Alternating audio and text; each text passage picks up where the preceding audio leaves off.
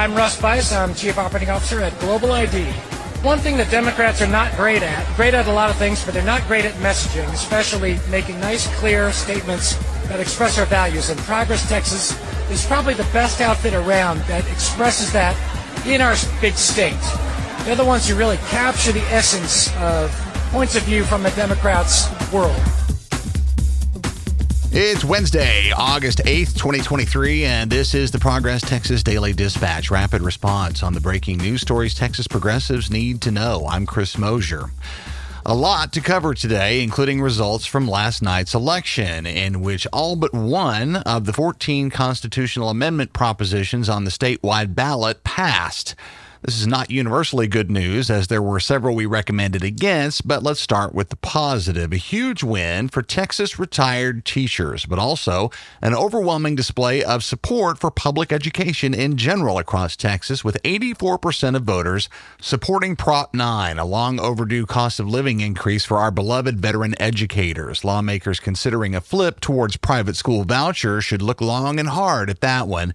Almost as huge support for Prop 14, which will invest more than $1 billion to create and improve Texas state parks. Also terrific news.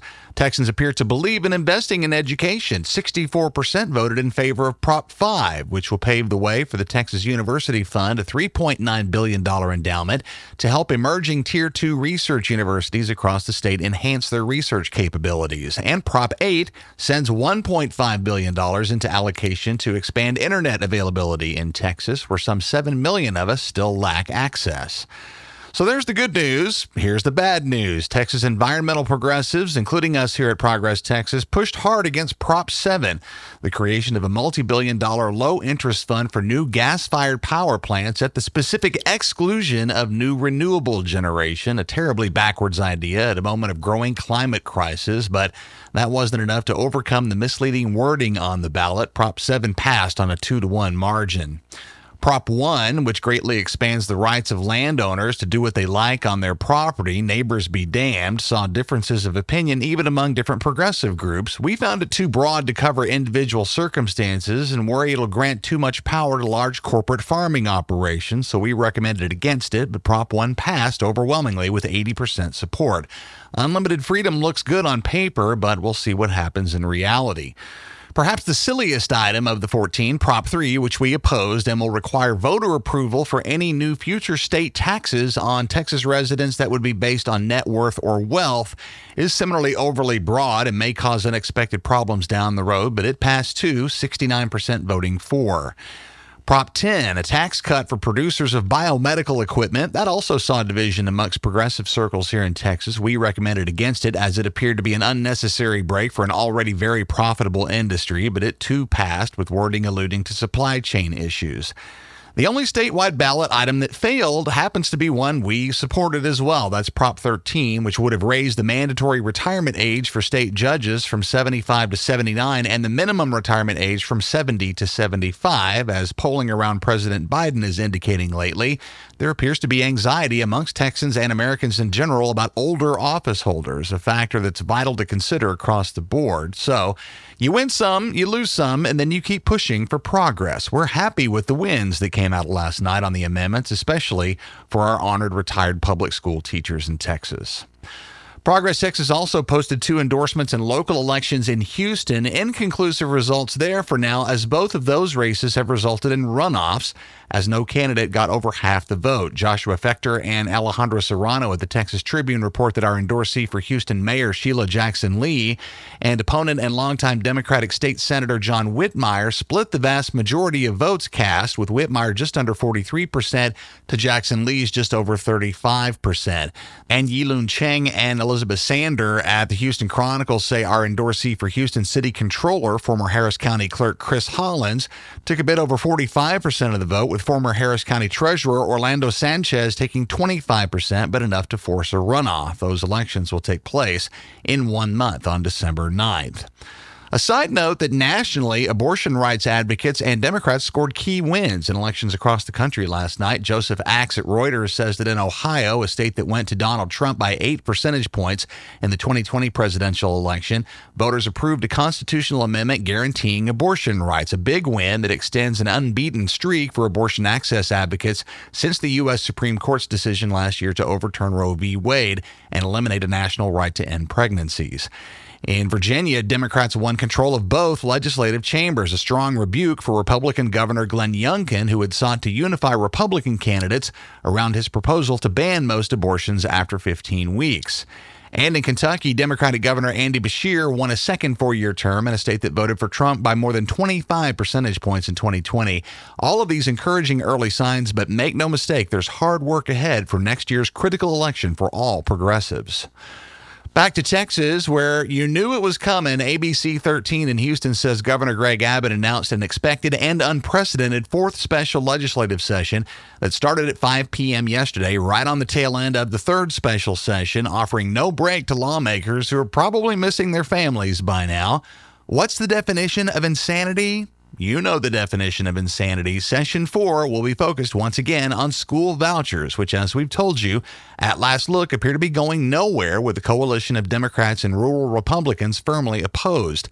After over 30 days of largely unproductive lawmaking plagued by bitter Republican infighting between Lieutenant Governor Dan Patrick and House Speaker Dade Phelan, during which the legislature passed just 2 of the 5 items on the Abbott agenda. Never before in the Texas legislature's 176-year history have lawmakers met for more than 3 special sessions in a year with a regular session. Reminder that these are part-time lawmakers, now separated from their families and careers for more than half of this year. One might see where some resentment against the governor might be building against his desired goals. Even on a big news day, our thrice indicted, once impeached, and always entertaining Attorney General Ken Paxton finds his way into the mix. 2 Paxton pieces this morning. First, Philip Jankowski at the Dallas Morning News says the Paxton legal team has sued the group of whistleblowers whose report of his malfeasance in office resulted in that impeachment. They chose Burnett County as an appropriate venue for this one, and District Court Judge Evan Stubbs there ruled yesterday that the whistleblowers must halt any discovery or further action in the case for at least 1 week. All this following a ruling by the Texas Supreme Court that the litigation could resume after being on hold, with both sides agreeing to a settlement that included a $3.3 million payout to the 4 AG's office employees who were fired shortly after they reported Paxton to the FBI in 2020 over his dealings with Austin real estate developer Nate Paul. Next hearing in this case in Burnett County is scheduled for next Tuesday. Also from the Paxton parade, an update on his ongoing scrape with Yelp, the business review website he had accused of being mean to crisis pregnancy centers. Michael Gennaro at Courthouse News Service says counsel representing Yelp accuses Paxton of attempting to strong-arm Yelp into complying with his personal views on abortion and to censor the company's free speech rights when he sued them back in September. At issue, a disclaimer Yelp included on the listings of some crisis pregnancy centers, informing users that these centers, quote, typically provide limited medical services and may not have licensed medical professionals on site, unquote. In a preliminary injunction hearing in San Francisco yesterday, Yelp attorney Ambika Kumar said the disclaimer is truthful, non-commercial speech that Paxton is seeking to censor, adding that part of the reason Paxton is suing is because Yelp CEO Jeremy Stoppelman has made it clear publicly that he supports abortion rights. Presiding U.S. District Judge Trina Thompson says she's going to closely consider whether this is a case of retaliation on Paxton's part. Expect a ruling in coming weeks. Courtney Friedman at KSAT in San Antonio covers grim statistics relative to a gun rights case currently before the U.S. Supreme Court, who will decide whether being determined a threat to others is enough to trump an individual's Second Amendment right to possess a gun. Friedman says that last year, 216 Texans were killed by intimate partners, the second worst statewide count since the Texas Council on Family Violence began collecting that data. And over the last decade, the number of those deaths involving guns has doubled, with 35 to 40% of those shooters not legally allowed to have a gun at the time. The case before the court involves a Texas man who was placed on a protective order after a situation with his girlfriend escalated and he shot his gun at a bystander. While under that protective order, he was supposed to surrender his weapons, but he did not, later using a gun to threaten another woman, and months later carrying out a spree of shootings over the span of several weeks in the winter of 2020. The fact that this particular man's right to possess guns has made it to the highest court in the land is testimony to the insanity that conservative overreach has spread across our country. Up next, a couple of fine examples of individuals representing the conservative movement here in Texas. First, Ponchera Poniamini at the Huffington Post writes about Brad Benson, a candidate for the Granbury City Council who was arrested on Monday just hours before the election began on 2 felony charges of possession of child pornography. An anonymous tip led to a police raid of Benson's home, and they apparently found enough there to take him in. Note that this news either didn't reach or didn't stop 623 Hood County voters from voting for Benson yesterday. And to East Texas, where KTBS-TV covers Ryan Taylor Nichols of Longview, a Marine Corps veteran who carried a crowbar to the U.S. Capitol and assaulted police with pepper spray during the January 6th insurrection. He pleaded guilty yesterday to 2 felony counts of obstruction of an official proceeding and assaulting, resisting, or impeding police in a plea deal that undercuts a trial in which the many videos of Nichols' actions and intent to engage in violence, many of which he shot himself, would have been on display to a jury. Nichols remains in federal custody and will be sentenced sometime next year after a pre-sentencing report is completed, at which point he'll receive credit for nearly 2 years spent in pretrial detention following his arrest.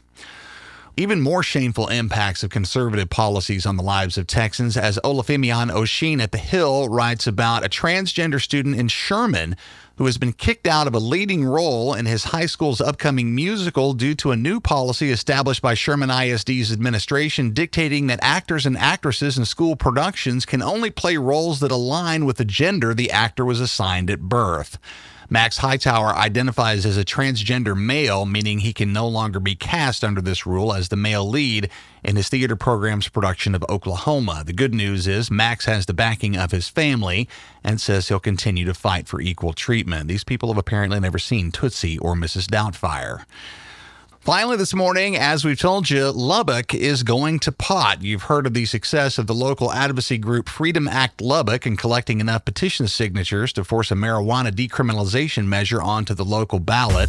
Caitlin Rooney at KAMC-TV in Lubbock says the Lubbock City Council yesterday set a hearing of next Tuesday to consider the petition.